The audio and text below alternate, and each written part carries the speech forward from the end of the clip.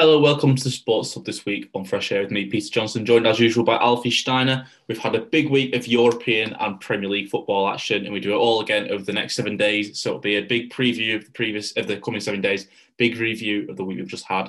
There's only one place we can start really with the North London derby. Obviously, Alfie so personally invested in that. And then we'll chat a bit later about as well the announcement today that Anthony Joshua and Tyson Fury have agreed a deal for 2 fights later this year. So we'll have a quick word about that later on. But as I said, we've got to start really at the Emirates, as one of us was incredibly invested in that match on Sunday evening. Arsenal came out 2-1 winners. Very much deserved victory, it has to be said, making it 10 Premier League home games unbeaten against Spurs. I mean, over to you, Alfie. Floor's yours. Yeah, I mean, what a relief. I was, thrilled that we managed to get the 3 points and a win. As I was saying last week, you know, Arteta hadn't beaten Spurs yet. This was his 3rd attempt. I couldn't bear the idea of Mourinho beating us 3 times in a row with Spurs.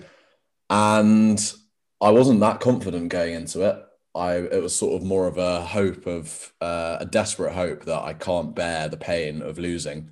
And fortunately, Spurs did a Spurs and turned up in a quintessential sort of Mourinho back-footed, sit deep kind of fashion. Obviously, they got slightly unfortunate with Son coming off injured. Gareth Bale didn't show up. And yeah, we played really well for about 75 minutes. The last 15 minutes, I really was questioning why this team are the way they are, because it was a horrific viewing, seeing us so incredibly nervous and almost begging to drop the 3 points. But we came through in the end, and really important, you know, for Arteta to get his first win, and the fact that we did it without Pierre-Emerick Aubameyang as well, who was consigned to the bench, was, I guess, a big result as well, because if we hadn't have won, then, you know, what does that suggest about the manager's decision making and the rest of it? So yeah, I'm thrilled that we beat them. We deserved it in the end, and it's been having drawn to Burnley. It's, you know, last weekend, it's been a decent week in the Europa League and against Spurs, and it's good to see that, you know, these good performances are finally sort of reaping some rewards. Sorry, you spoke there about Arteta obviously not selecting Aubameyang. Now, I believe that was did he breach the pre-match protocol or something? Which I think put him, like, Arteta kind of forced his hand really, just for his own kind of, you know, as manager, he had to stamp his authority. I'm not entirely sure what went on there. Yeah, it was that he turned up late. I'm not sure how late for, you know, the pre-match sort of squad meeting. He just, for whatever reason, I think, you know, turned up late, and apparently it's not been the first time that he's turned up late to team meetings. There's been a few minor disciplinary issues. As I was reading today, you know, he'd missed a COVID test after a European game. He got a tattoo recently, which was sort of breaching rules. And I think Arteta probably felt that this was a good opportunity maybe to really stamp his authority on proceedings. Look, I don't like it. I think it is harsh, but just don't be late, or don't be late on a consistent basis. I think he was well within his rights to do it. I like the fact that, you know, there's no one in this squad bigger than Aubameyang, and if you're not going to abide by the rules that are sort of consistent for everyone, then you will be, you know, disciplined. And I think we're fortunate we won, because maybe the conversation would be slightly different if not. But Aubameyang really did look royally upset yesterday, you could say, on his face pre-game. After the game, he sort of left the stadium straight away, didn't do the warm down. So I'm hoping that there's nothing there. I think he just needs to learn from his mistake. You know, he's captain as well. He's been warned, clearly keeps happening. So I don't really think that there's any I don't think there's too much to talk about with it. I think it was just quite shocking. I mean, I was pretty shocked when I saw it. But well, yeah, I'm sure. It's kind of first name on the team sheet, and then for the biggest game of the season, he's not there. But if we turn to the game itself now, I mean, it started with Arsenal very much on the front foot, really. It was a class goal from Lamela, to be fair, which albeit was very much against the run of play. Smith Rowe and Cedric hit the woodwork, and then Odegaard obviously bagging his second goal of the week after the Olympiacos match. But it's fair to say that it was a game that Arsenal, in fairness, probably never really deserved to be behind in. Yeah, I mean, I was concerned. Sort of, it was getting closer and closer to half time, and we were on top. But I just knew that it would take one moment or one mistake to let Spurs capitalise. And to be fair, we didn't necessarily make a mistake. It was a moment of individual brilliance and sort of creativity from Lamela, and that was their only shot on target or on goal, I think, in the whole entire half. So yeah, we were unfortunate to go behind, and at that point, I was really worrying that this would suit the Spurs game plan to perfection. But we kept going. We didn't let that get us down. And like you say, Odegaard equalised. Slightly fortunate with the deflection, but he deserved his goal. He was excellent on the day. Followed it up from the goal in midweek against Olympiacos as well. So yeah, I was really relieved to go into half time at 1-1 because otherwise I wouldn't have liked the idea of Mourinho sort of giving a team talk at half time, knowing that they were 1-0 up. Having said that, Spurs don't tend to fare very well when they go ahead in North London derbies, albeit I don't think Arsenal do either. There always seems to be a sort of a massive possibility of things drastically turning over. So yeah, well, I was surprised actually when I saw that Arsenal are unbeaten in 10 at home against Spurs. I mean, I thought it was a lot more even than that over the last few years, but clearly not. In home games, did you say? In home games, yeah, the last 10 years, yeah. I hadn't realised it was quite that kind of one-sided. We've lost 2 in our last, I think it's 35 home games against Spurs. So it is, it's something it's a good record to have.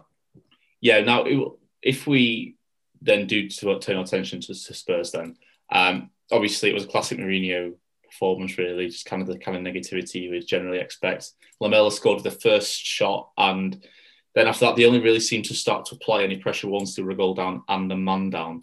Obviously, the last few seconds, we saw they had a hit the post and a shot cleared off the line, which I'm sure was quite terrifying to watch. But do you just think that Mourinho's approach for the first 75 minutes, whatever, clearly was stifling their creativity? Yeah, I mean, you can't really see it any other way. I spoke to a Spurs fan actually before the game, and we were talking about how we anticipated both Mourinho and Arteta setting up, because the previous 2 games between Arsenal and Spurs, obviously Spurs have come out on top, but they've done the same thing. They've sat in, hit us on the counter, done the minimum because we've not been good enough to hurt them. And I did think, I mean, I sort of expected Tottenham to really get at us, and they didn't. They sat deep, they didn't press. And I knew that, we've been a better attacking team of late. So this was sort of, yeah, I guess I was pleasantly surprised. But if I was a Spurs fan, I'd be really disappointed that Spurs didn't try and do something different and try and get at us, because they sort of had the players in the starting 11 to do so. But it just looked like that's Mourinho's sort of go-to when the stakes are high, and maybe he underestimated us. Maybe he overestimated our capacity to shoot ourselves in the foot. I mean, maybe not, but we didn't do it on the day. So, yeah, I mean, I was very happy because, Spurs lost, Mourinho lost. I mean, it's perfect because those are 2 of the things in football I have the most negative feelings towards. But Spurs fans must be pulling their hair out because, on paper, that front 4 and their recent performances and all the rest of it, they've got the sort of tools to be a really effective force, but they just are stifled by their approach, like you say. Yeah, I mean, Lamela was just the 5th substitute in Premier League history to score and be sent off in the same game. Now, just for my own amusement, I found that 2 of the previous 4 were from my hometown, Bolton Wanderers. I mean, that's an absolutely irrelevant stat. I mean, Mourinho complained about the red, as you would expect him to. But I think if being completely objective, I think, as you say, with the players that Spurs have, that should never really be an excuse, should it? No. And yeah, look, they for some reason or other, they came to life in the last 15 minutes after Lamela had deservedly been sent off. I mean, there was all sorts of discussion after match of the day too last night, because Jermaine Genius was very, very salty, perhaps, about losing the game and having Lamela sent off. But I don't think you can argue with the red card. But again, they sort of, they just started playing football again. And that was also compounded by, there was a period where Arsenal just gave the ball away about 5 times in a row around the 75th minute mark. And then the nerves were just so intense. You could see that no players wanted to, or had the ability to sort of see the game out calmly. But yeah, I don't think there should be any excuses for Spurs and Mourinho. I don't think there are. When you also compare, I was just thinking today, obviously Arsenal were playing quite well, but you look at that front four that we turned out with yesterday. I mean, Lacazette, obviously quite experienced, but he's our second choice striker at this moment in time. And then you've got Saka, Smith Rowe, and Ødegaard, who, the most senior of those is Ødegaard, who's 22. Spurs' front four, you've got Gareth Bale, Harry Kane, Heung-min Son, and Lucas Moura, all sort of heavily experienced, won things, capable of scoring goals. And they were completely anonymous for the most part of the game. And that would be really frustrating for Spurs, if I was a Spurs fan, to see the sort of contrast in what was on the pitch and sort of on paper, how that didn't come to sort of any effect on the day. So, yeah, like you say, no excuses, I don't think, for Spurs, but that's just what they're like, Yeah, I would agree with that. I also think it's we'll just move back on to talk about Arsenal in a second before we move on completely. But I do think, kind of Mourinho, kind of the stature is one of the best managers in world football, that sort of thing. And we've kind of got like these young, budding new managers coming through, the likes of Arteta, and they just put him to shame, quite honestly. And it's games like this where maybe if you are kind of the belief that Mourinho's tactics are kind of outdated, then it's maybe games like this that would show you that it's kind of a new generation of managers coming through who just completely put him to shame, really. Well, it's difficult because, a lot of the time, like you say, he's one of the most experienced managers out there. And earlier in the season, he was playing this way and Spurs weren't necessarily, or fans weren't too happy about it. Players maybe not either, but they were getting the results. So I think it's picking your moments. And I think, when Arsenal tried to play in the previous North London derbies and got outdone by Spurs countering and this sort of outdated Mourinho approach, then you sort of say, well, why doesn't Arteta sort of being more like Mourinho? But on this occasion, he sort of stuck to his guns and it paid off. So I think, you got to be more flexible in terms of your approach. And I think Mourinho, you can never tell with him, because I don't know if you saw his post-match comments, and, always entertaining after a loss and VAR and penalty decisions and all the rest of it. But he seemed to suggest that the performance was terrible in the first half, but it's really difficult to separate that from, well, surely he asked his players to do that. Well, but it always seems to be on the players, and it didn't look as if they'd been briefed to, come out there all guns blazing, pressing really high.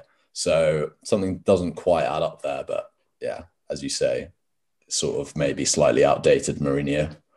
So we'll just finish, like I said, on a positive note with Arsenal. Results generally, obviously, you beat Spurs, are obviously rather close in the table, or a lot closer in the table now, having beaten them.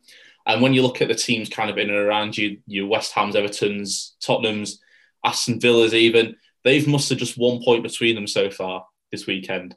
So it's been a great week in terms of closing the gap to kind of, the 6th, 7th place kind of thing. Do you think this could be the start of you can say this after every single victory, but coming against such a big rival, do you think this might be the start of just hauling, good points haul towards the end of the season? Yeah, it definitely should be. Let's see, because like you say, this was the first of 3 games in a row when we're playing teams, directly above us. We've got West Ham next, and then we've got Liverpool the game after. So if we're going to move up the table, these games are massively important. And I really hope this is sort of, we've gone through some really tough moments over the last couple of weeks and managed to come through. I think of the Europa League and the Spurs game as well. Those results could have easily gone very differently, but we held on.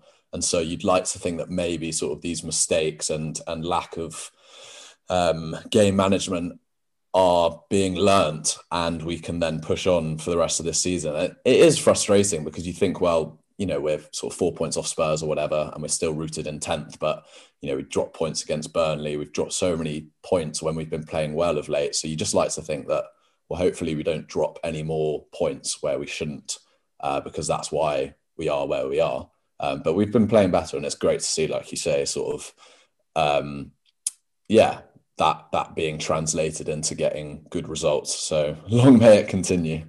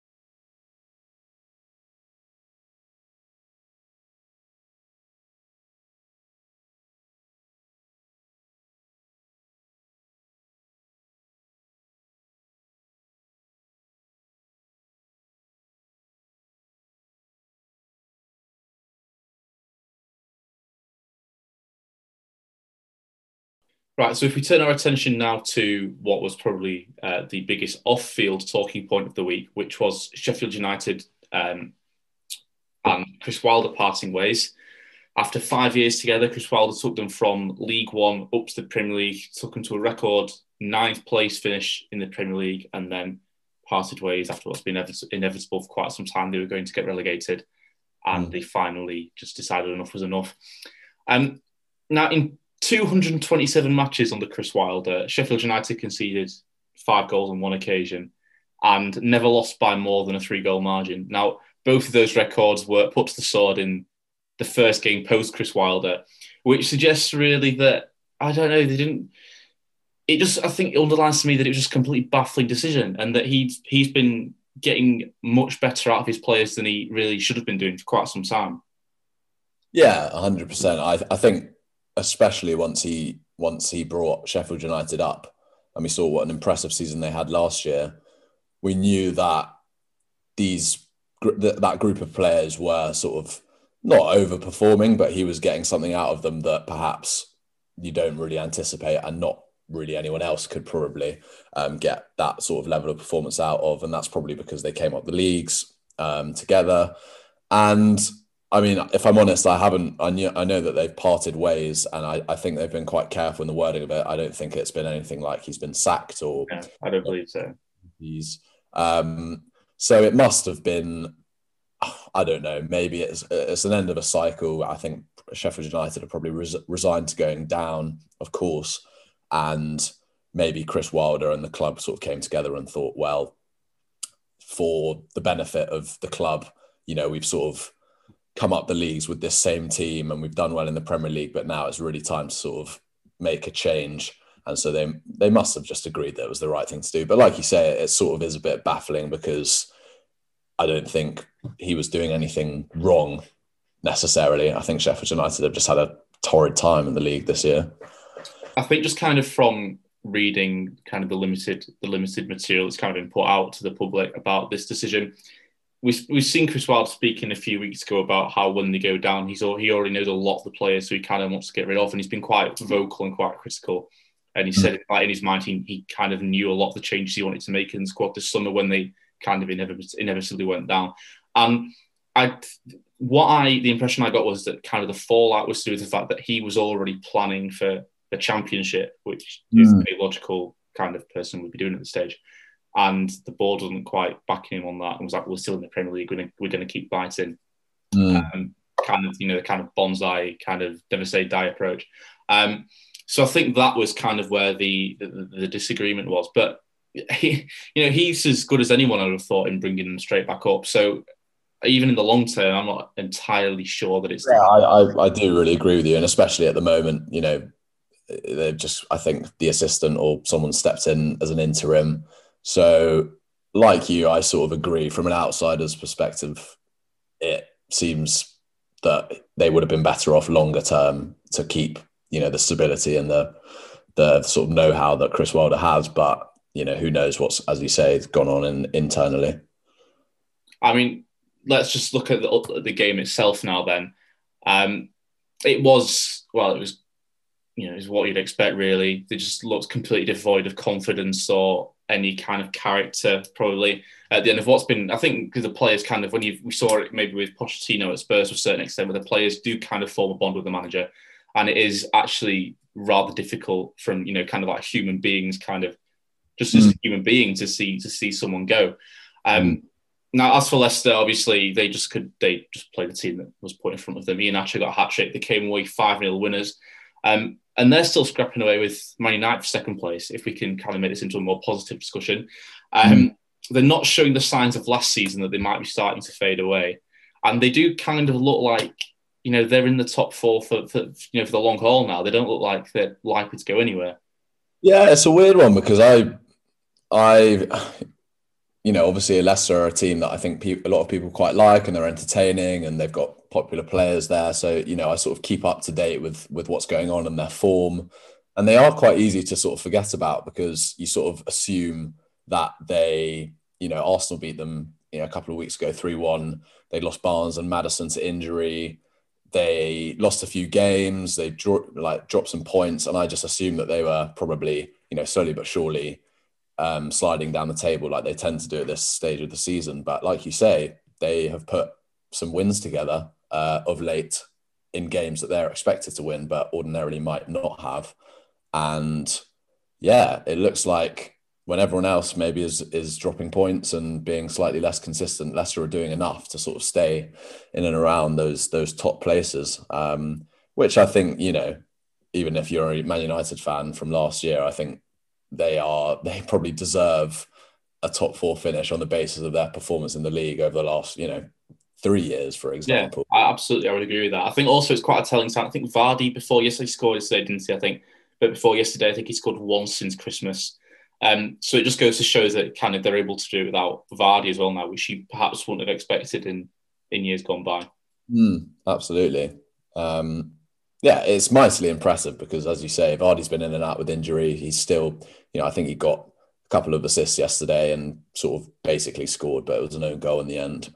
And they're doing it without their 2 key attacking players, Maddison and Barnes, who have been brilliant this year. James Justin injured. They've had so many injuries to contend with. So, credit to Leicester for always finding a way. And you've got to credit Brendan Rodgers for that as well. So let's just move on. We'll have one more little topic of discussion from last week's Premier League, and then we'll start looking forward again. So there were some big results down the bottom of the table. Burnley beat Everton to put 7 points between them and the relegation zone, while Brighton beat Southampton to move them back above Fulham and into 17th. They've also got 2 games in hand on Fulham. Now, to you, that means that Southampton, we know that I kind of waxed lyrical about them earlier this season. They have now lost 10 out of 12.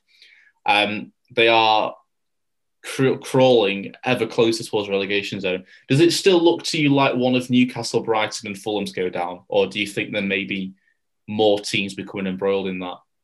Well, my sort of instinct is to say, oh, well, Fulham will still go down. But I think that instinct is probably based upon just because the other teams are sort of established Premier League sides. But when I actually look at their form, Fulham have been playing a lot better of late. Yeah, they lost to Man City this week. They've lost a few games of late. They don't score many goals. But, Newcastle are sort of, as they tend to do every season or most seasons, tend to coast to sort of like mid-tableness or just escape relegation without really doing too much. Brighton, I think, are playing some really good football, but struggling to find the back of the net. I think their underlying statistics are sort of ridiculous in terms of what they should be getting points-wise and what they are getting. And yeah, like you say, Southampton are sort of sliding down in a terrible vein of form. I don't know. I would still probably put my money on Fulham going down because I feel like these teams will have enough and maybe they have the players that Fulham don't have. Equally, if Fulham keep playing the way they are, then these sides should be seriously worried. What do you think? I feel personally that Fulham are kind of embracing it. Like nobody expects them still. I remember at the start of the season, they got off to an even worse start than the likes of Sheffield United and West Brom. And I think that their entire back four's changed since the start of the season when everyone just completely wrote them off. And I think they are kind of playing with that underdog mentality, which is a lot more positive, I think, really, than Southampton are clearly devoid of confidence, aren't they? Just absolutely shot to pieces. And then the likes of Newcastle and Brighton they just look scared to play football, really. We've seen Newcastle they ground out a 0-0 draw against West Brom, for example, didn't they? Brighton, as you say, just look uninspiring, really, certainly in terms of the recent form. So I think Fulham I just think they've got a much more positive outlook to the way they're going about playing football. Where the other teams may be playing for draws, I think Fulham are, taking the chances a bit more. Well, it's interesting. You can compare all of them. I think Southampton are incapable of not losing at the moment. Brighton are capable of winning, but don't do it nearly enough and can't find the back of the net. Newcastle play for draws, and it's very rare that they, especially without Callum Wilson, they've got nothing going forward and are reliant upon, late equalisers like they got against Aston Villa. There's Newcastle Brighton, I think, next weekend. So that will be a big one in terms of the relegation battle. But yeah, and then Fulham, who sort of just go for it and will lose some games, but will be rewarded in other cases. So they're all quite different teams and different points of like what their able to do game by game. But I guess it's always fun, well, for the neutral or people who aren't affected by it, to see a relegation scrap. I think everyone's, if you are a neutral, I mean, I can't speak for everyone, but I think you're generally more likely to back the team who's actually going to go out and play football. And doesn't matter if we get beat by 6. We need wins at this stage, so we're going to just go for it. I think that's a lot more appealing from a footballing perspective than watch Newcastle try and play for a 0-0 38 times a year. To be fair, like my mate said to me yesterday when we were discussing sort of who we think might go down, and I said Fulham, and he sort of made a really good point. He said, I mean, I quite like Newcastle. Obviously, they're a historically big club and they've got all sorts of issues at, ownership and board level and all of that sort of stuff. But I think for far too long now, they've been sort of coasting and getting away with it and not doing enough. And maybe, as heartbreaking as it would be for Newcastle and United fans, maybe they need that sort of, regeneration, sort of when they went down with Rafa Benitez when he came in, and they came straight back up, sort of finished 10th the season after. I mean, the buck probably stops with Mike Ashley being able to sell the club, but until then, they're just going to be, where they are. So yeah, it's fun to back the dark horse or the clubs who are really trying, like Fulham. All right, I think that was a fairly comprehensive discussion of kind of the ifs, buts, and maybes of like the relegation battle. So we'll just have a quick break now, and then we'll come back. We'll have a look at the FA Cup, which is next weekend, and the European fixtures from last week and the weekend as well.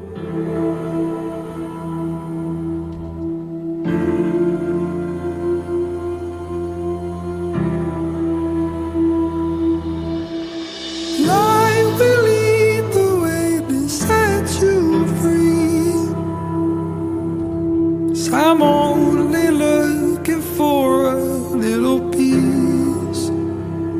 And when the night falls, oh, call on me.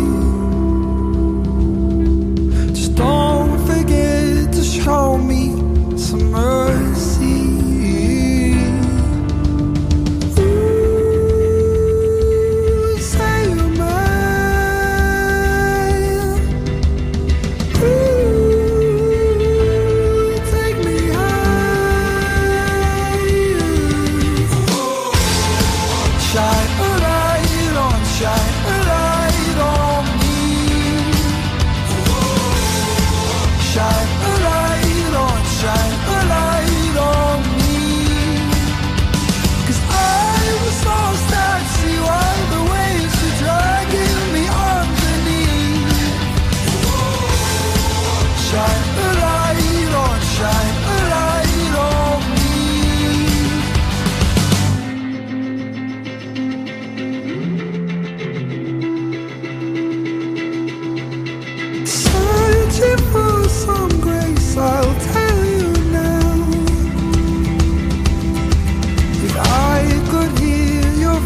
How sweet the sound.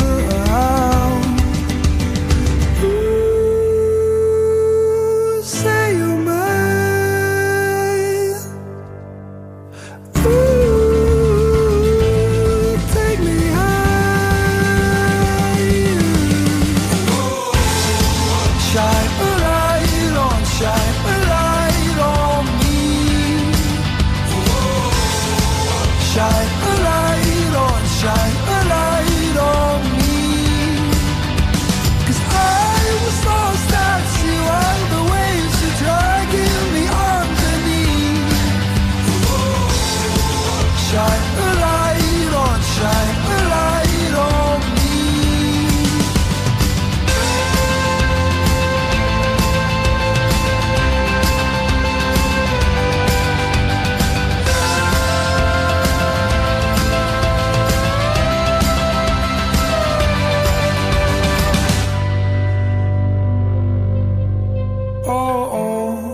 Shine a light on, shine a light on me. Oh, shine a light on, shine a light on me. 'Cause I was lost at sea while the waves were dragging me underneath. Shine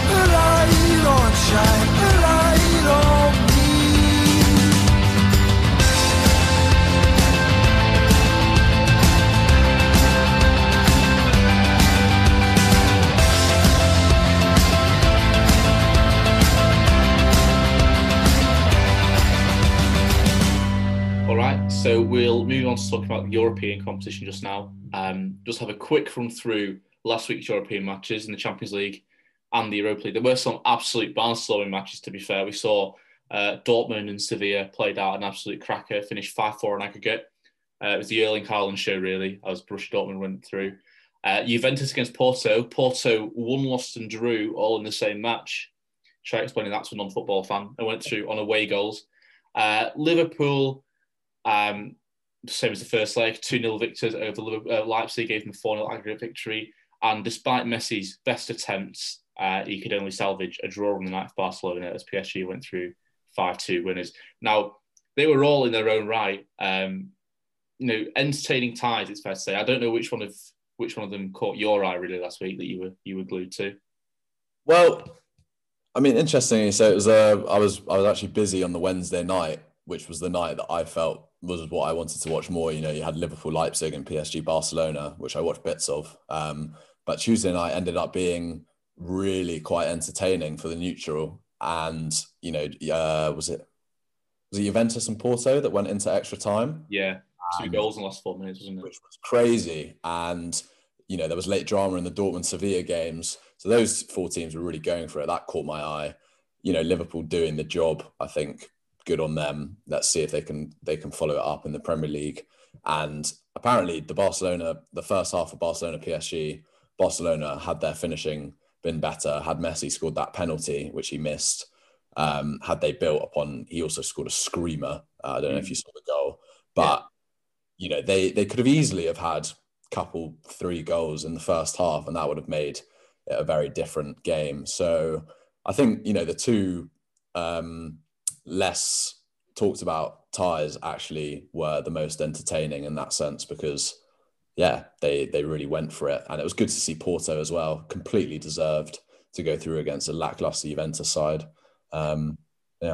Absolutely. I mean, I think that most people will probably hesitate to guess that Man City, if and when they get through, will get drawn against Porto in the next round, as opposed to the likes of PSG or whoever. So you can see that coming a mile off. Won't surprise me at all. But just to stop being so cynical, we also had our eyes on Thursday with the mighty Europa League. Arsenal, in their annual fixture against Olympiacos, came out 3-1 victors this time.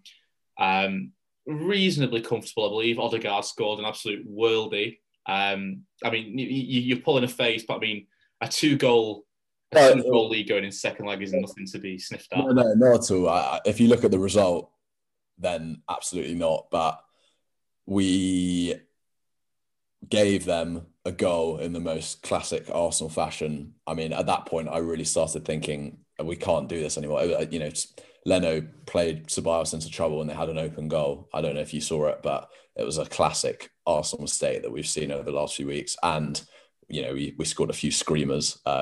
We deserved to win, but it was a mixed bag of emotions, as is the case watching Arsenal these days. But like you say, going into the second leg, that's a nice little bit of leverage to have, which I suppose United can't really say they have at the moment. No, I mean, AC Milan is similar to United, really. They're a big name, kind of not been anywhere near the peak of their powers the last few years, but are actually kind of in a decent vein of form at the moment. So going to the San Siro, they've got an away goal. We don't have any kind of goal advantage heading into that match. It's going to be a very tense affair, I think, that second leg.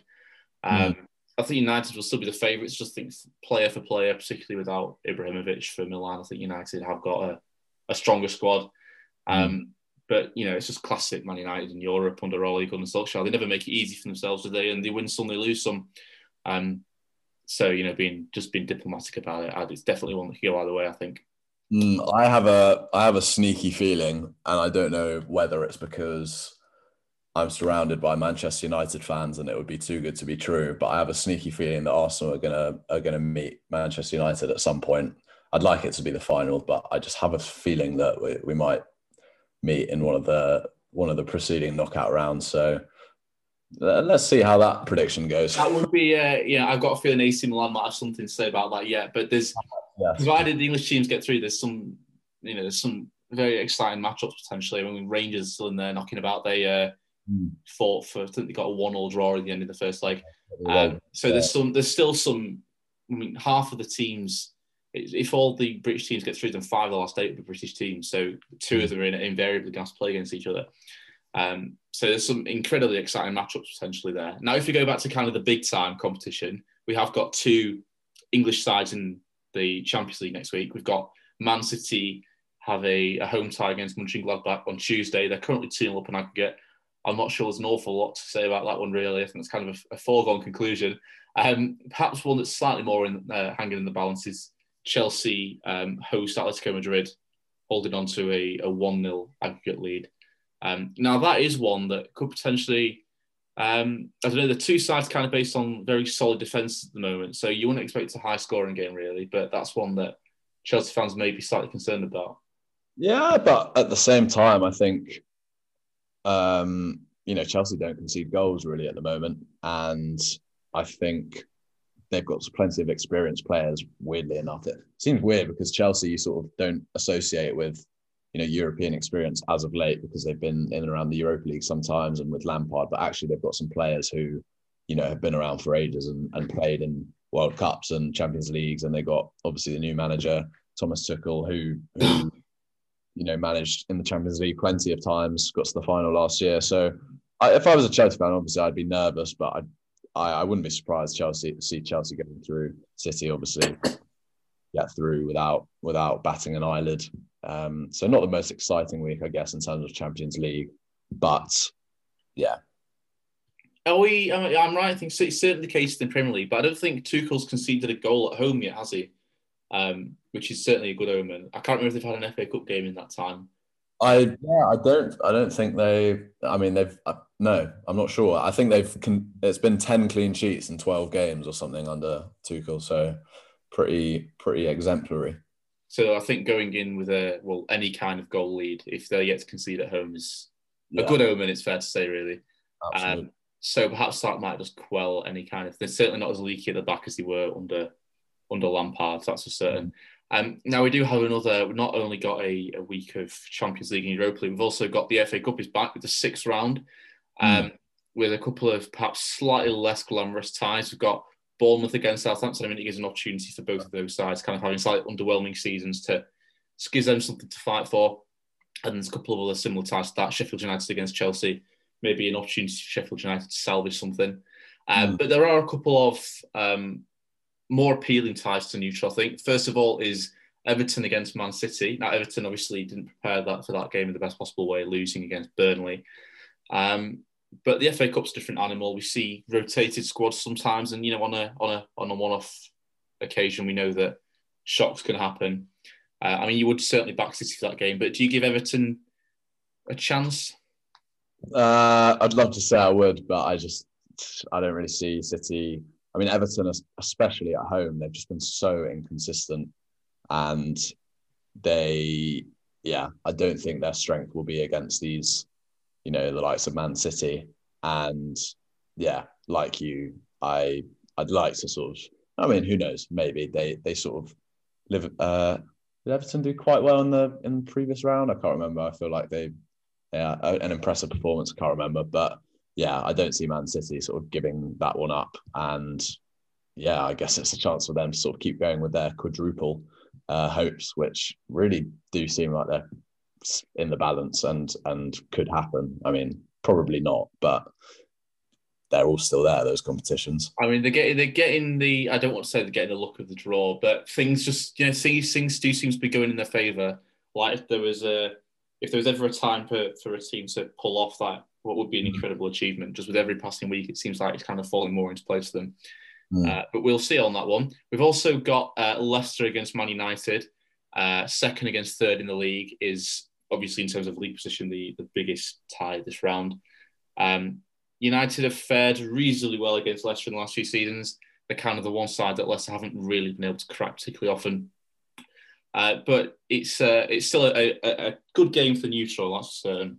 Yeah, definitely. I think Manchester United. I mean, big week actually for you guys because it's essential you get past AC Milan, and I really think you should be aiming to get to the final of the FA Cup because I think it would be a really important trophy for you guys to win.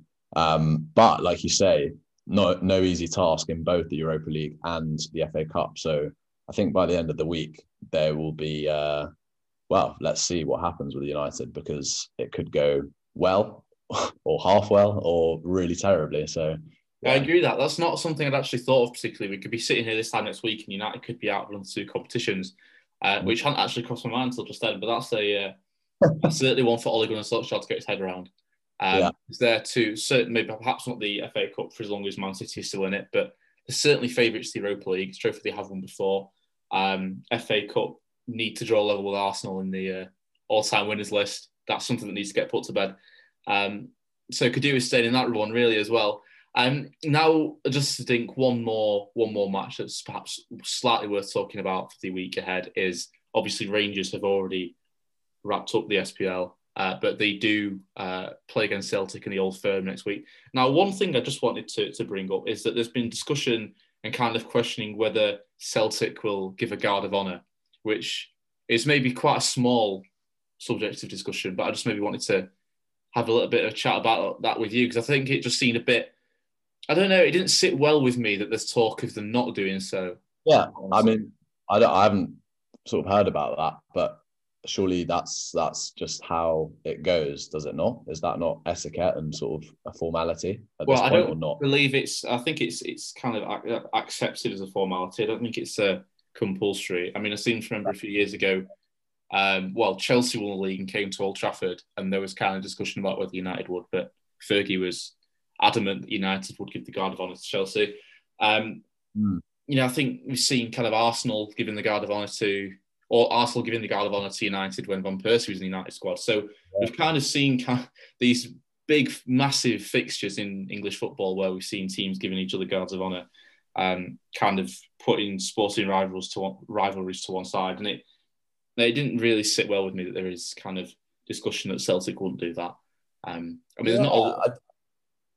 Yeah, that is, I think, I mean, obviously, if you're a Celtic fan, then maybe you feel differently. But to the neutral, and I mean, I don't know, maybe it's slightly different in Scottish football in terms of the dynamic and the relationship between the teams. But I think in England, in the Premier League, there is an acceptance that sort of you do recognise the best team in the league at the end of the season, and if it's a tradition, there's not really, unless sort of an exceptional circumstance comes up, you sort of just go along with the norm. But I can't say that I know the ins and outs of why Celtic might be questioning that. Maybe they just they can't bear to acknowledge that they've missed out on, is it the 10th consecutive Scottish title, and sort of really back on top now. So maybe that's just too painful. Yeah, I mean, I can't profess to be an absolute expert either, and I know you kind of weren't expecting me to bring that up just then. It was just something that I was reading through a few minutes ago.